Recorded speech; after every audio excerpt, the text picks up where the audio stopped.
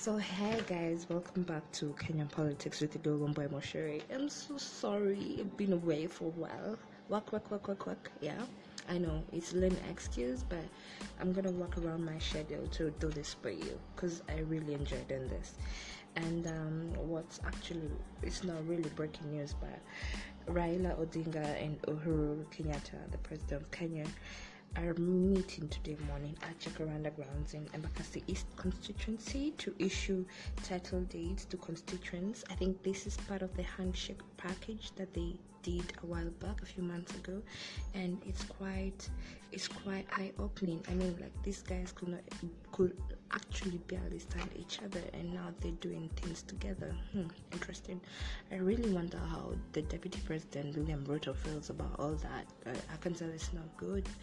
And on the NYS saga, which is like the trending corrupt deal of the year, investigations into banks linked to the NYS scam has begun. The Central Bank of Kenya, in collaboration with the Director of Criminal Investigations, has pursued banks used in the NYS embezzlement. So far, no bank has been named, of course. What would you guys expect to have happened?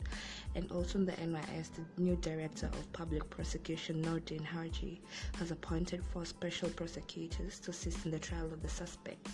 So far, 20 suspects have been arraigned in court, and they're being tasked with the misappropriation of 468 million shillings. Would you guys believe that? 468 million, and 34 so far have been charged in absentia after going into hiding just because of this kind of corruption scandals. I'm not so sure anymore. I'm proud of being a Kenyan. Anyway, Raila yesterday visited business mogul, Capital Chairman, Chris Kirubi, who is a Kenyan businessman, entrepreneur, industrialist, and philanthropist. So, and on the pictures, Kirubi really looks sick. He's lost a bunch of weight. Guys are saying that he's got Aki colon cancer, but I won't comment on it because I'm not so sure. But I do wish him a speedy recovery, yeah? And then finally, the Central Bank of Kenya, which is so exciting, has finally kicked off the process of phasing out all notes in circulation and replacing them with a new generation currency notes.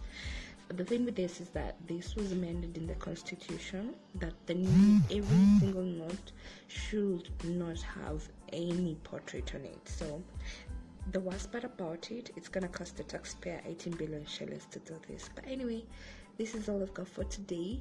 Keep you posted later. Bye.